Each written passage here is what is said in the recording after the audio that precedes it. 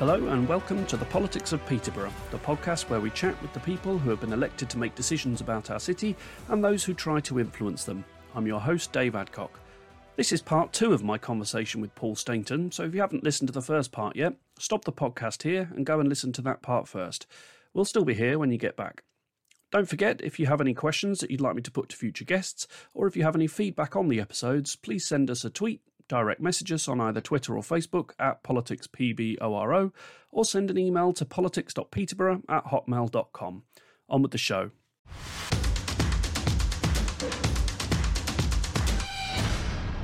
Now, we're just a couple of months away from the next local elections, so I want to get your thoughts on the state of each of the local parties. The Conservatives have run the council for 23 years, and when I suggested to leader Wayne Fitzgerald on this podcast that maybe it was time for a change with fresh ideas, his response was that he'd only been the leader for a year, so he was the change and he was bringing the fresh ideas. Why do you think, with your knowledge of the people of Peterborough, your ear to the ground, why do people keep voting Conservative after all this time? First of all, I've known Wayne since 1989. Okay, we were DJs together. And Wayne is an amazing self-publicist. And he thinks he's got all the ideas and all the go-ahead. I can't think of one new idea that Wayne's brought to the party in Peterborough since John Holditch left. And it's the same administration doing the same things. You know, they froze council tax for, I don't know how long, 10 years, 11 years, took the grant from the government. You know, anybody with half an eye would have gone, well, if you freeze council tax, the income's going to go down. If they take the grant away, the city's going to be bankrupt, which is essentially what happened. You know, there are other factors too, but that's, you know. So for him to say he wasn't part of that when he was deputy leader is disingenuous, to say the least. Why do people keep voting for the Conservatives? It's a good question. I mean, we're a rural community. That seems to play into Conservative hands. Maybe they're all happy with it. Maybe they're happy with Peterborough going bankrupt. I don't know. Maybe they're happy with the status quo. Maybe it is that apathy. If everybody voted, I can't believe that would be the case. You know, if young people actually voted or could be bothered to vote, thought they could make a difference. I think the other politicians struggle to get their messages across. I think politicians in general struggle to get their messages across. So I think the Tories have got hardcore voters. They'll vote all the time.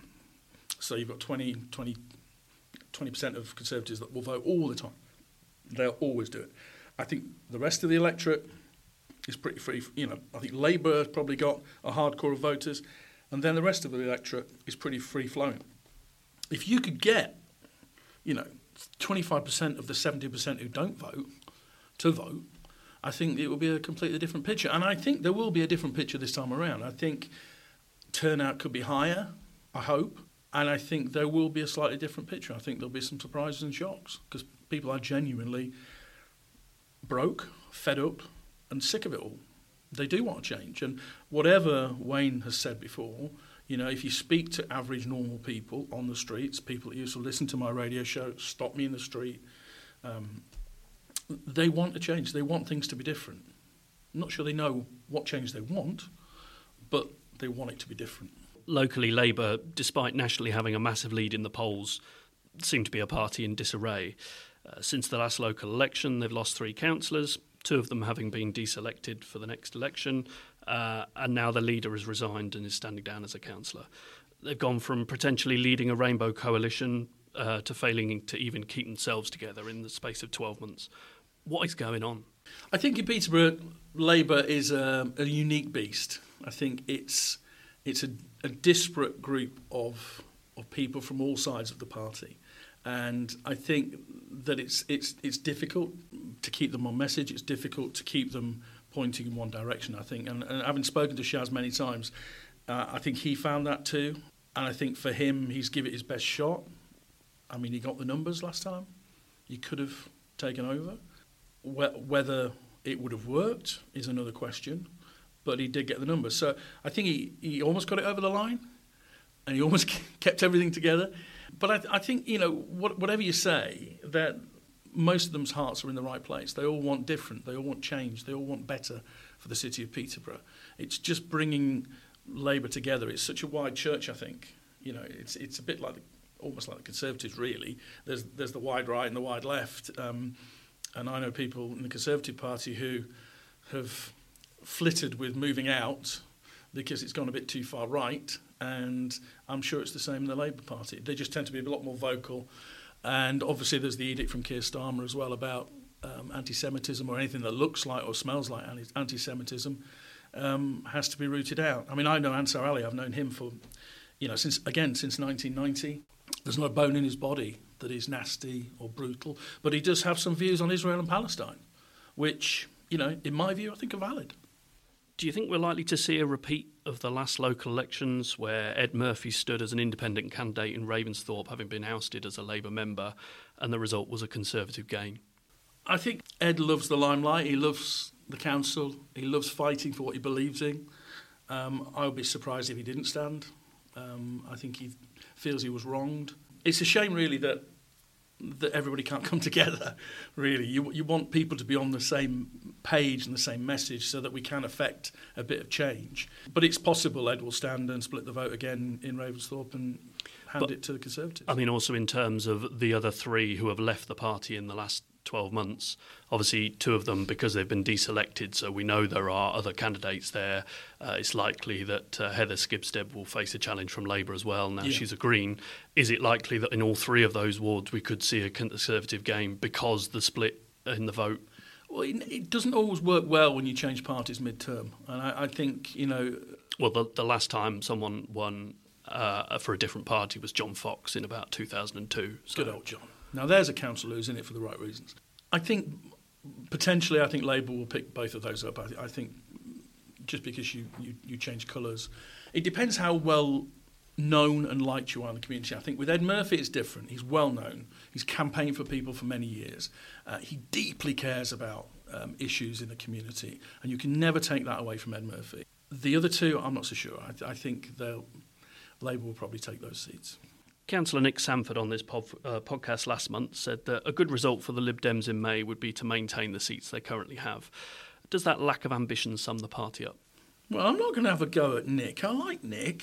I've known Nick a lot of years. But yeah, I think there is a lack of ambition.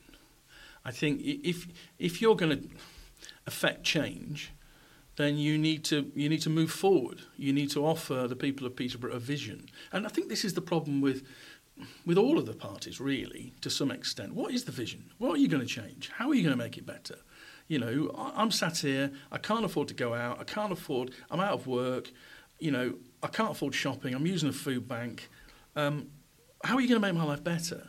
And the true answer is that even the ruling Conservatives can't really do a lot because the city is effectively bankrupt and we're effectively under special measures. They have to do as they're told. They've very little wiggle room. So the city is in a straitjacket at the moment and it needs to burst out of it. And there needs to be some blue sky thinking, awful phrase. There needs to be some fresh ideas. There needs to be a vision. And this is the problem with the city centre thing and the Bridge Street thing. They've just let it fester. There's been no overall plan for the city centre, no visionary thinking of how we're going to plan it. Opportunity Peterborough asleep at the wheel for the last 10 years. Big salaries and asleep at the wheel. We've opened a restaurant. Well, another one. We haven't got a bar. What have we got for the university students on Bridge Street? Virtually nothing. There's a guy opened a restaurant just under the Parkway Bridge around the corner from the university. He's doing roaring trade. I think it's called Uniburgers or something. He's doing a roaring trade. He opened 6 months before, thinking, the students coming. He's packed. Where's the vision from anybody else? There's people getting paid thousands to run the city. Opportunity Peterborough, salaries. Come on. Stop opening pizza houses and burger joints. Put it all together. It's not spokes. We need a hub in the middle of the spokes to make a wheel, yeah? Since the last election, the Greens have gone from losing their leader, Councillor Julie Stevenson, who then resigned from the party entirely due to what she said was bullying from within, to find themselves with more councillors than they've ever had before in the city. However, 3 of their 4 councillors are either former Labour councillors or have previously stood as a candidate for the Labour Party. Is that a problem for their identity? Well, anybody can change their mind. Anybody can have an epiphany, but for 3 of them to have epiphanies is a bit difficult. I know Julie really well. I think she's one of the best councillors in this city. I know she's not been very well. So if you're listening, Julie, I think she epitomises what a councillor should be. Hard-working, on message, really, really goes the extra mile for everybody in a ward, And as I said to you about the previous question about whether the two Labour guys that have gone to the Greens will keep their seats, I'm not sure they will, because they're not Julie.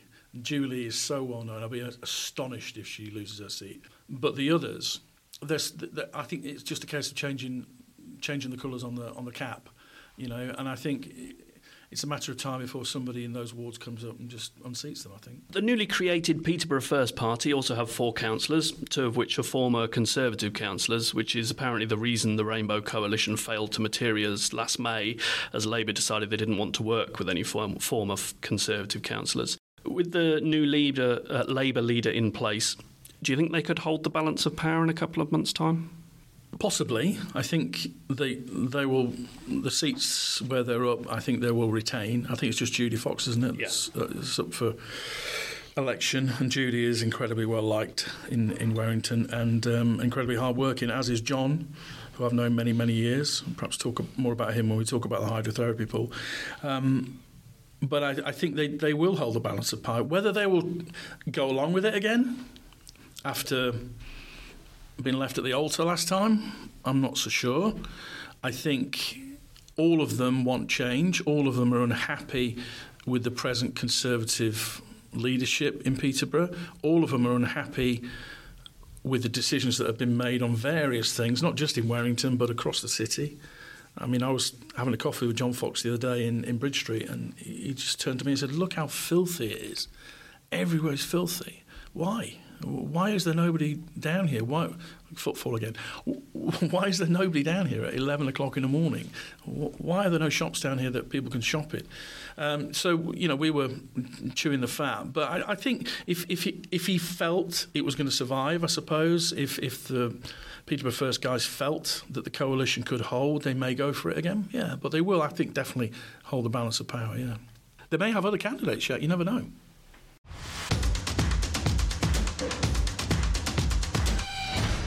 Now, normally one of the quick-fire questions at the end of each podcast is to ask what 3 things the guests would change if they were put in charge of the council. I want to give you a bit more time to get your thoughts on this, as you've previously said that the city has, quote, a lack of vision and planning.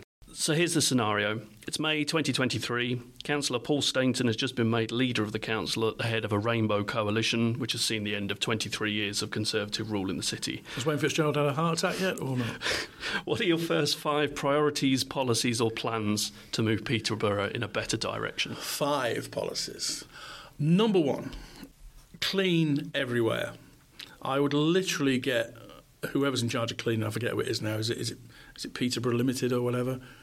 Maybe it was Aragon. I'm not sure what it is now. Well, whoever you are, I would ensure that there's far more cleaning of the place goes on. Number 2, I would get Opportunity Peterborough in and every interested party in the city and bash their heads together and say, right, you need to come up with a 5-year, 10-year, 15-year, 20-year plan and vision for the city, starting with the city centre, and work out how do we integrate it all. What do we want in there? How do we keep it? How do we entice people back into the city centre year-round, not just at Christmas? I'd ban them from putting any massive carbuncular ice rinks on Cathedral Square, which look a mess. That's 2. 3, I would do all that I can working with local business and the university, which is where we are today, to attract higher paid jobs to the city. For instance, I'm walking around the university today. The work they're doing with engineering and some of the courses they've got here, bringing the practical and the theory together, will appeal to people in Cambridge, on campuses in Cambridge. Pull some of those jobs to Peterborough. Start campuses here. Bring those well-paid jobs instead of people just having to go to Lidl and Amazon and places like that. The low-paid economy in Peterborough really holds the city back. So that's 3. 4, sort out the football stadium. Where's it going? We need it. We need something in the heart of our city that drives footfall, that drives people in here, that's used more than just twice a month, which is the plan, I believe. I know it's difficult negotiating with Mr. McAntony and his friends. I know, because I've been told in the past. I know what goes on behind closed doors, and I know it's a football club. But you've got to take them at their word. You've got to drive that forward. If it goes on the embankment, you've got a lot of people to placate. If it goes somewhere else, you've got to placate the foot. But you've got to put it somewhere, and it needs doing soon. And number 5, number 5 is fly tipping, because it is a problem right across this city. What would I do? If I could, I'd bring in tougher fines, tougher sentences, more people patrolling it, more CCTV. I would make the penalties for doing it astronomical. I know you can't do that. I'd put people in prison for it. If you dump a load of stuff on a beautiful place, you go to jail for a week. And if you do it again, you go to jail for 6 months. And people are simply put off. They wouldn't do it anymore, you know. Or you find their business so much they lose their business. There are things you can do, but I feel like it's just, we're tackling fly tipping.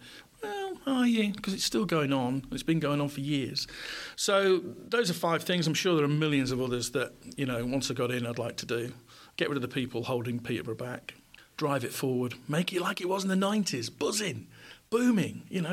It's gone for the last 15 years. Was it parties putting their own interests ahead of the city's when they voted not to move to all-out elections every 4 years rather than vote in thirds as we do currently? I don't understand why they wouldn't vote in all-out elections. I think the only reason you wouldn't vote for that is if you were scared you were going to lose your seats. I can't see of another reason for doing it. I mean, the reasons the smaller parties put across is it's difficult for them to put up potentially 60 councillors at a single election. Do better. Attract people. If your message is good enough, people want to stand for you. People want to be a councillor. I think that's a cop-out. I really do. I think if you have an election every 4 years, you've got 4 years to get some candidates.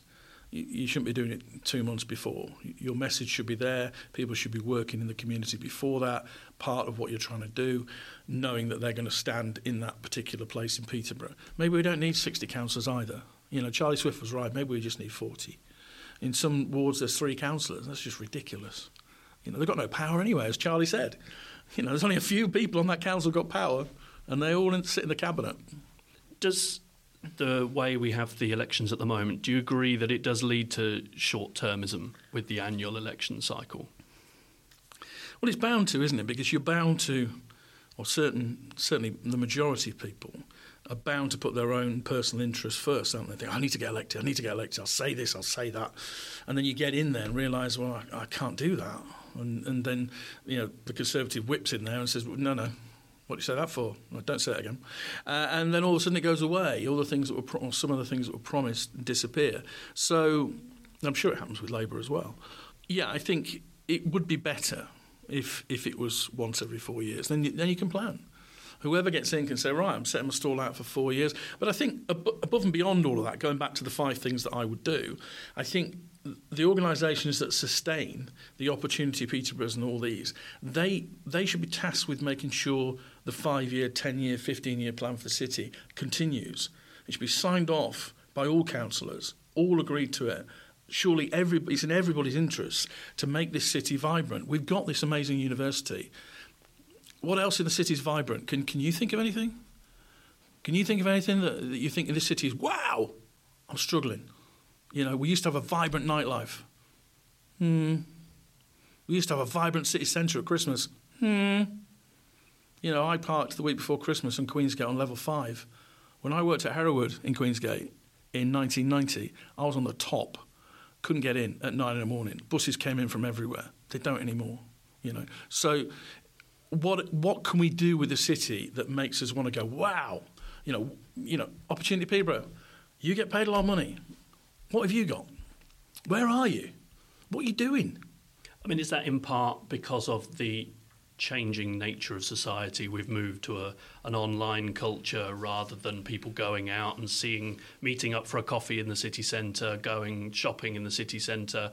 Instead, when I spoke to Wayne Fitzgerald, he said, most things these days, people just go and buy on Amazon. They don't come into the city centre to buy it. Oh, Gordon Bennett, he's so short-sighted though, isn't it?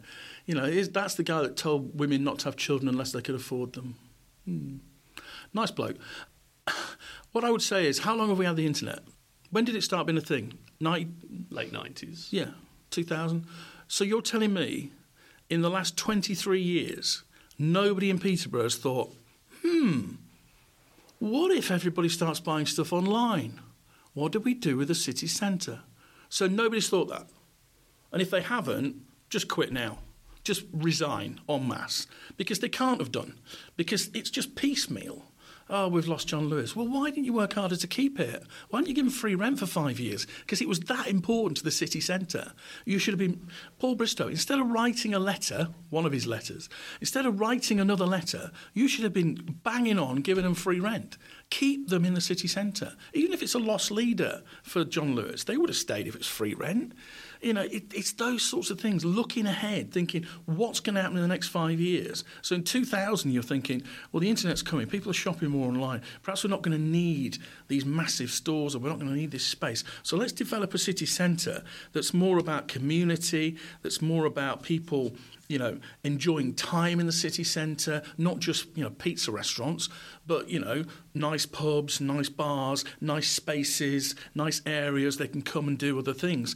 Because I fear the way Peterborough city centre's going, it's going to be overrun with cheap flats, cheap apartments, the shops are all going to go, and it'll become a place where people don't want to go, not just at night, during the day.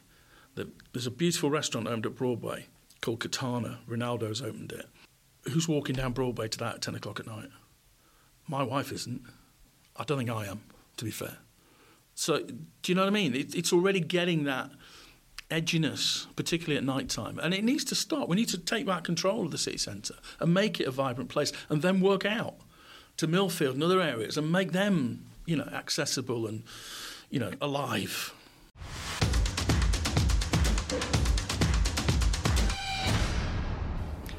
Now, you mentioned earlier that we're sitting in the ARU University building currently, and a couple of months ago we had Professor Ross Renton on the podcast.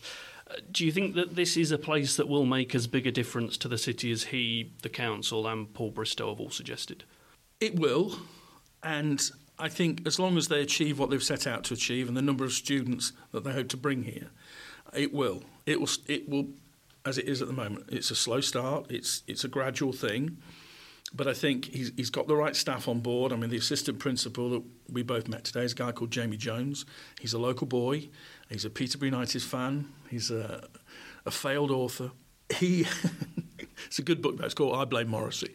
But he's a person that will drive this forward because he knows the city. He understands the city. He knows how it ticks. He knows what it needs. We were talking earlier about, you know, higher paid jobs, and we were having that discussion before we started this about how they can attract, these courses can attract businesses from Cambridge and other areas and bring them in. There are school kids here from Corby today that, you know, so they're reaching out to other areas to bring those children to Peterborough to go to university, and they've got the overseas students. So yes, I think it could be, should be a shining light for the city.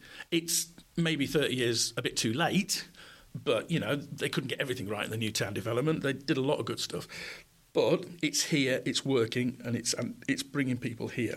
It really has to drive that higher wage economy, though. It has to bring people in and offer those jobs so people can come straight out of here into £30,000-35,000 a year jobs, moving up the ladder. That way, Peterborough lifts, everything lifts. But again, get the offer right for the students that are coming. Let's look ahead. We mentioned we've had the internet for 23 years and Wayne's just decided that people now go shopping on the internet. Look ahead, you know, these students are coming. So plan for it. You know, build things, you know, and they will come. Now, it sits on the edge of the embankment, which you mentioned earlier. It must be one of the most talked about parts of Peterborough since the master plan was released a year ago and since the Peterborough United came up with their idea of moving the stadium there. As well as the university, we've said there's the potential for the arena, there's the regional pool, the athletics track, the Key Theatre, so many different aspects to the space. Where do you feel its development should go over the next decade, if it was down to you? Well, I'm going to be controversial. I'm going to say I would put the stadium on the embankment.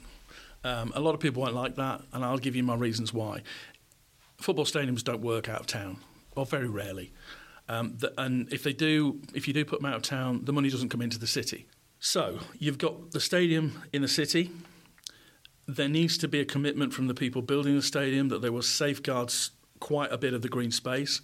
They need to offer some olive branches, not just to the people that are upset, but also to the council. There need to be safeguards in place so that they stick to those olive branches. It needs to be more than a football stadium, which I think is their plan. They want to make money out of it, obviously. I envisage a stadium that has got massive concerts, which we haven't got at the minute, that has big comedy nights, that has a beer festival completely in it, which it would be big enough to host. It has all these things that happen on the embankment in it anyway. So people that say, oh, well, what about the beer festival? Well, yeah, it's once a year. It can go in there. That's absolutely fine and on the outskirts of it. But we need to make sure that it doesn't envelop the embankment. The car parking spaces don't envelop it. But what it will do then, not only does it bring all that investment in, all that money in from the people visiting, it opens up the riverside, which if you've been to Leeds, Newcastle, Cardiff in particular, very similar, cafes, restaurants, with safeguards for the greenery. Then you get the bridge over the river, then that opens up the south bank. Then all of a sudden you've got this amazing jewel. We talked about what's amazing at the minute. Well, the university's pretty amazing. This will be pretty amazing. It would completely re-energise that side of the city centre and around the river. And that would be, in 10 years' time, we'd be saying, well, what were we thinking? It's just amazing. It's fantastic. I can go see a rock concert. I can go and have a coffee by the river, and you're reclaiming it. Because I understand the argument for green space, but the only people using it really at the minute, a few drug addicts, a couple of dog walkers. There's never anybody down there. No, I walked through it on my way to the university building this afternoon, and from the side that I could see, there was one man and his dog and one man and his tent, and those were the only people. Now, it's not a particularly beautiful day today. It's not massively warm. It's a lunchtime. I can't say for all times of day, but certainly, at that moment in time, it was quite sparse. You've got to be careful. I mean, there are sensibilities around the height and the cathedral views. They need to be taken into account. And it may be that the stadium has to go over the parkway, but it needs to be accessible and in the city centre to help open up that embankment, because at the minute I think it's a wasted opportunity. It could be a crown jewel. Do you feel the people that speak against it, is that NIMBYism? No, I don't know. No. Look, people are entitled to their opinion. They want to keep that space as a green space. They want to see the heart of the city have greenery in it, and the wildlife and nature protected. And I absolutely agree with that, which is why I said I think there has to be olive branches from the football club, and they need to be held to them. We don't need another market scenario. It all needs to be out in the open. It needs to be black and white. There needs to be safeguards put in place. And if it is going to go there, as much as you can, people need to be listened to and placated. Nobody's going to be happy completely. But when is anybody happy completely? Everybody's got to make compromises. And I think this is a compromise worth making if it's done right for the good, for the future of this city. Because I think that the riverside, the stadium, puts the city on the map.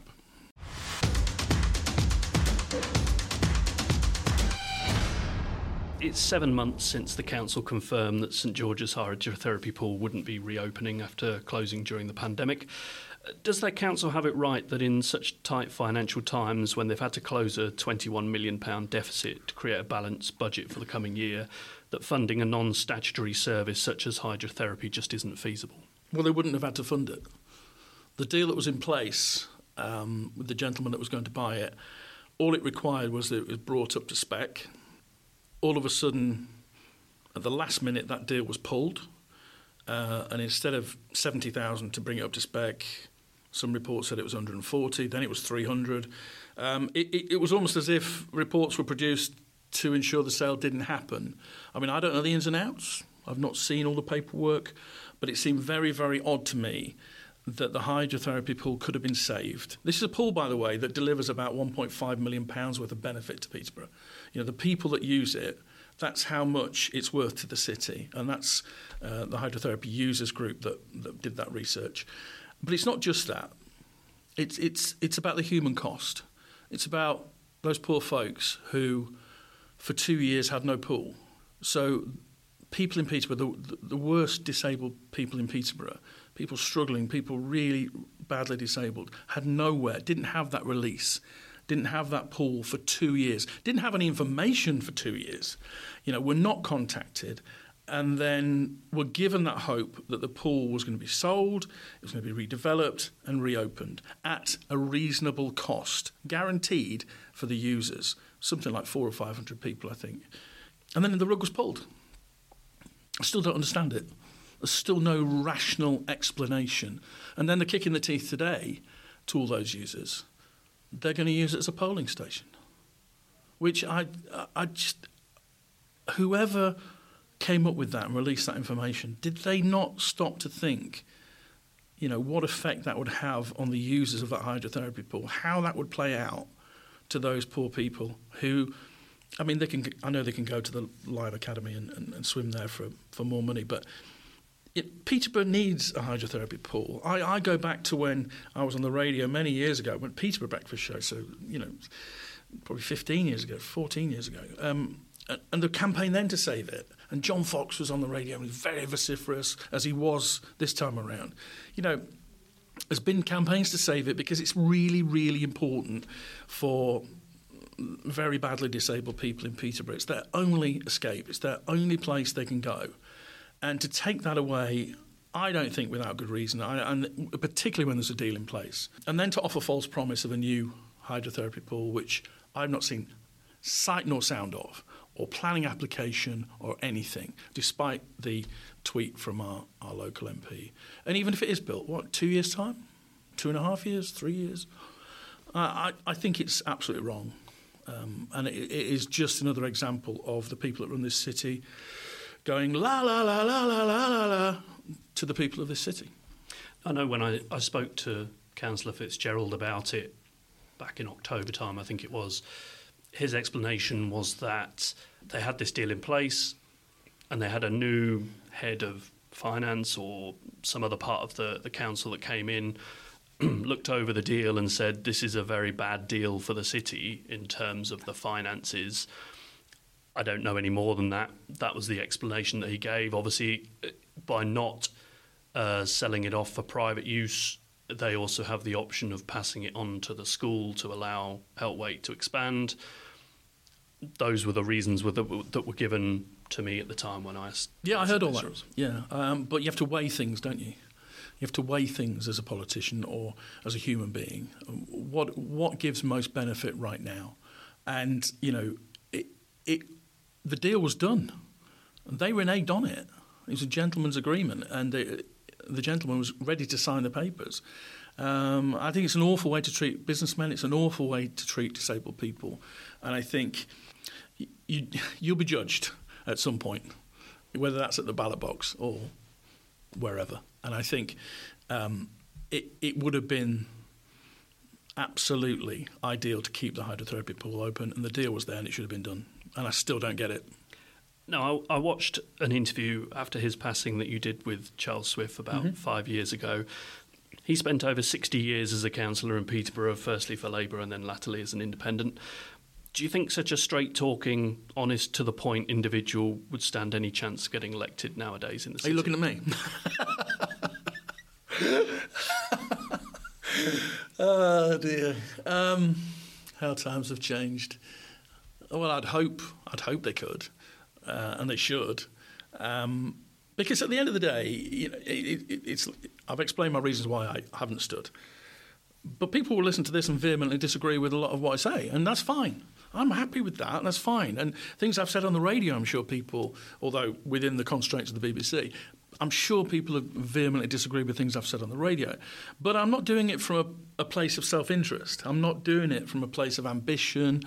I've reached higher in life than I, with the TV and radio than I ever thought I would. A young lad growing up in a pit village in South Yorkshire, or could. So everything I say, it comes from the heart and comes from a good place. When I talk about Bridge Street, I do want it to be busier. Don't lie to me. Don't tell untruths. Don't reveal false narratives. It's not busy. Let's make it busier. The embankment could be brilliant. I know Save the Embankment will be going, Paul Stainton, they'll be on my Facebook next week or whenever you post this. That's fine, because we can have a discussion, and I go back to the American thing about polarising views where people don't talk to each other anymore. And I'm a great believer in having these debates, and we should have them. But, you know, whether outspoken people like Charlie would get elected these days, I would hope so. But it's become a rare trait. Everybody's managed now. Everybody's been media trained. Everybody's got a narrative. Everybody's got key messages. And I should know because I've helped create it. It's my fault. But I can see beyond it. I can hear it anyway. I can hear, you know, bridging and key messages and all that sort of stuff. You know, what I would call...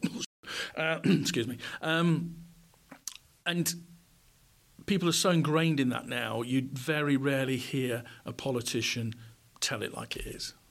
Offend or please. I suppose, what's his name? Les Anderson, is it, from Mansfield? Lee Anderson. Lee Anderson, the Tory. I mean, I disagree with everything he says. I think he's an absolute idiot. But he's straight talking. Allows you to disagree. He will debate. I mean, we have 2 independents on the council currently, both elected for a party and then chose to leave, or were pushed, I guess, in the case of Ansar Ali. I don't know the last time that an actual independent was elected as an independent on the council. Can an independent get elected, or do you have to have that party body behind you in Peterborough? I think if you were... I mean, I think if I stood, I stand a pretty good chance, because people know me, for good or bad. I think the vast majority of people respect what I say comes from my heart, and it comes from a good place, despite what some people on the right might say. So I think I perhaps would have a chance of getting elected, depending where I stood. I think if you're well known in your local community and you've got that similar respect and enough people know you, you've got a chance, particularly in Hampton. You need 200 or 300 votes in Hampton. You know, I mean, if you get your mum, your dad, your granddad, your grandma, and half a dozen kids to vote, you've got a chance. So I would hope, because I think we need more plain speaking. We need less key messages and more plain speaking.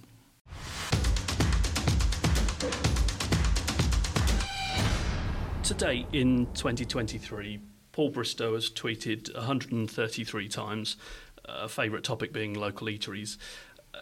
Is that a good look for Peterborough? I don't think so. In a time when people can't really afford to go out to eat. And I don't know what the deal is, whether he pays for his food or he doesn't pay for his food, or whether he claims it back on expenses or whatever it may be. And I know what he's trying to do. He's trying to get around the city and say, look, I'm here, I'm there, I'm everywhere. I'm everybody's mate. But I think, you know, the last one I saw was him with a massive pizza that I think costs him like £20. And then you've got Les Anderson telling people to eat for 30 pence. Mixed messaging? Maybe. And I think he'll pay for that at the ballot box. I think he will. I don't think he'll hold on to his seat. I think he's veered way too far to the right. I mean, I helped him before he got elected. I helped him with a bit of media stuff and what have you. I regret it now. But Lisa Forbes was worse. I mean, he's a very visible MP, isn't he? He does. Yep. We do see him in Parliament. We do see him out and about in the community. Big check. With his big check. To me. Which didn't have Conservative on it the second time around. When when it was photoshopped out, yeah. By comparison, Shailesh Vara also covers the south half of the city. In the same time period, he's tweeted 5 times. I don't know that he's been in the paper. I don't know that he does a column in the paper. No, he doesn't, no. He asked a question recently at Prime Minister's Question about Burley being the potential host of an international show jumping event. What do you mean, the place where they hold a show jumping event every year? Called the Burley Horse Trials, yeah. Is his lack of visibility a problem? It's quite funny because when I worked for BBC Sport TV, they used to send me to Burley every year because I lived 10 miles away. I was the Burley Horse Trials correspondent. I think Shailesh, is in one of the few seats, I think, that might not be under pressure at the next election. It's a very, very blue, safe seat. I'm not saying any Conservative seats are safe. I think Paul Bristow's in a very different position, which is why he tried to get rid of some of his constituencies in the constituency reshuffle, and why even some of his own party went against him locally. I think for that reason, Paul feels he needs to go out and about, he needs to do things, he needs to be vocal, he needs to say things, he needs to appeal to a certain base, which is a shame, because I think underneath it all, having spoke to him a few times before he got elected and spent a bit of time with him. I don't think he's that person, really. I think he's, he wanted to get elected at all costs. I mean, he went to Middlesbrough to try and get elected. He went here, there and everywhere. He was a York City fan for a bit. I don't know what happened there. And fair play, there seems to be this group of people that just want to get elected, and ambition is key. But I think at the start of all this, I think his heart was in the right place. I think it's not anymore. I think it's about ambition. It's about Paul Bristow. I'm sure he cares about some of the things he talks about in Peterborough. But it's just having the self-awareness. We're in a cost of living crisis where people can't afford... People at work are having to use food banks to put food on the table for their kids. And you keep going to restaurants and holding up big pizzas and fancy breakfasts. It's just... Can you not see? Wandering around town on a pub crawl with a big cheque, £48 million. Money actually not secured by the Conservatives, really. It was really it was secured by a combination of Peterborough City Council and the Combined Authority. But they don't want to say that because it's led by a Labour person, Nick Johnson. It's ridiculous. It's disingenuous. And then to go around town with this £48 million cheque, and I got attacked because I said, well, that's fine, £48 million, brilliant, money for the city. Can we have the rest back that you've took from the grants? Because there's about 70 million missing. And, of course, you get the right-wing attack mob straight away. But it's the truth. Tens and tens of millions have been taken out of this city from the government grant. So to stand up and say, well, look what I've done, I've got 48 back. Well, great, but... just have a little bit of, a little bit of awareness about it and a little bit of, this is brilliant news for Peterborough. We're going to redevelop this area of the city. That's great. But then to have your little mate pull out a comedy cheque, with the Conservative Party written on it, that's not your money, that's our money that you took. It's not the Conservatives' money. And by the way, you shouldn't be using council comms to do that. It's against the law, civil law.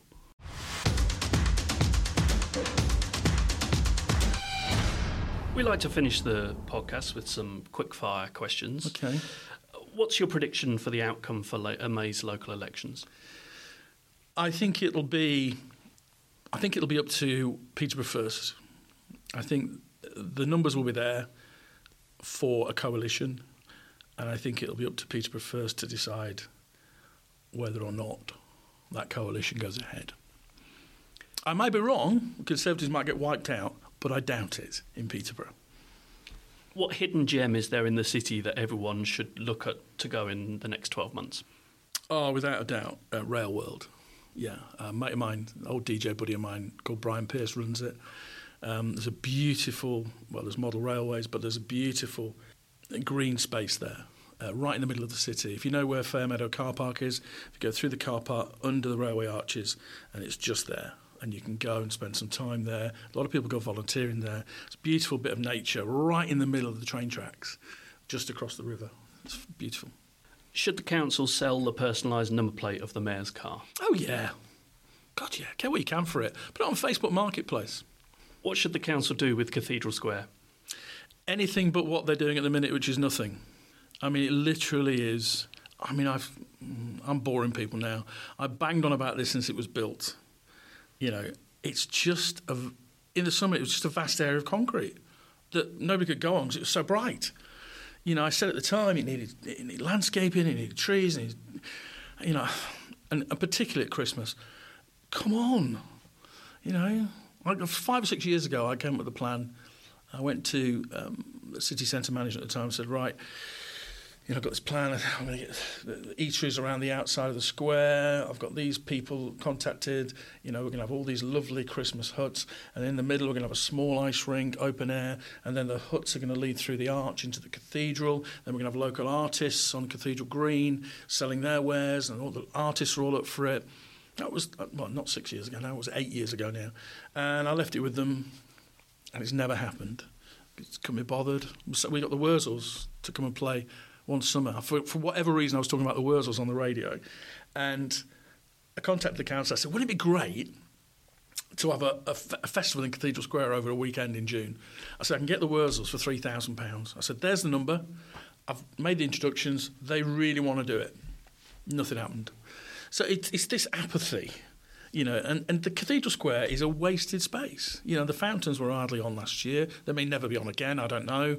And if they're not, do something with it. I don't know. What would you... The trouble is, it's such a vacuous space, but it's a natural amphitheatre. And I was having this discussion with somebody the other day. In fact, it was Andrew Pakes, the Labour parliamentary candidate. And he said, Peterborough's got this amazing centre and they do nothing with it.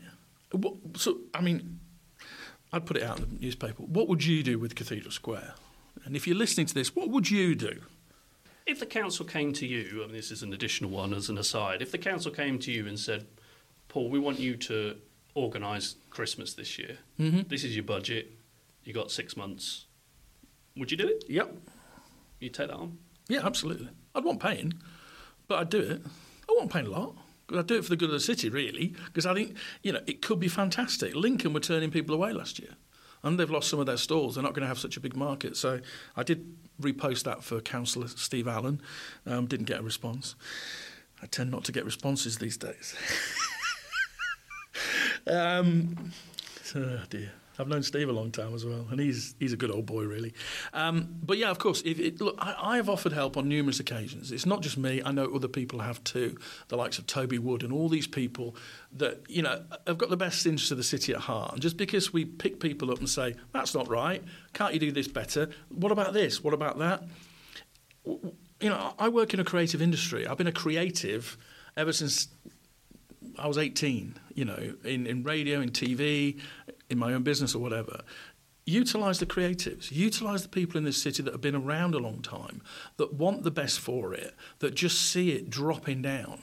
And, and I've experienced the excitement of the 90s when we had a massive nighttime economy, when we had a busy daytime economy, when we had the shops. And yes, it has to be different. We've not got the shops and we're probably never going to have them. So what do we do in 5 years, 10 years, 15 years? Because if they've got a plan, I ain't seen it.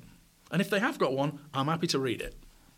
Finally, name 2 things that you think the council should do that would raise turnout in the election. What's going to get people out to vote? Free kebabs. Free kebabs at the polling station. Or free food. Put some free food on. Free transport to the polling stations. Do you think we should go down the Australian route and make voting compulsory? Yeah. I think that was a mistake from years ago. I mean, it should have been compulsory anyway. You should be made to vote. And if you want to spoil your ballot paper, fine. It should be electronic. We do everything on our phones these days. If we can do our banking on our phones, can we not be trusted to do voting on phones as well? More people would vote. But then there are vested interests in that, aren't they? They perhaps wouldn't want too many more people to vote, some people. And then others would. Have you got an ID card? Oh, I'm sorry, you can't vote. Well, didn't we poo-poo ID cards a few years ago? But now all of a sudden you've got to have one to vote.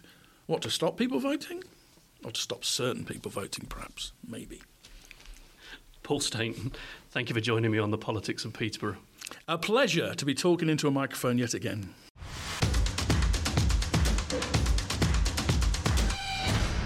And that's it for this episode. Thanks so much for listening, and thanks to Paul Stainton for joining us. You can follow him on Twitter at Paul Stainton. Make sure you subscribe on Apple Podcasts, Amazon Music, Spotify, Stitcher, or wherever you get your podcasts so that you get each episode as soon as it's released. You can find us on Twitter and Facebook at PoliticsPBORO. Please let us know what you thought of the episode. Also, big thank you to the university and in particular Vice Principal Jamie Jones this month for letting us record the episode on campus. If you have any suggestions as to who you'd like to hear on the show, or any questions you'd like us to put to our guests, you can email us at politics.peterborough@hotmail.com. This episode of The Politics of Peterborough was created, hosted, recorded and edited by me. We'll see you next time.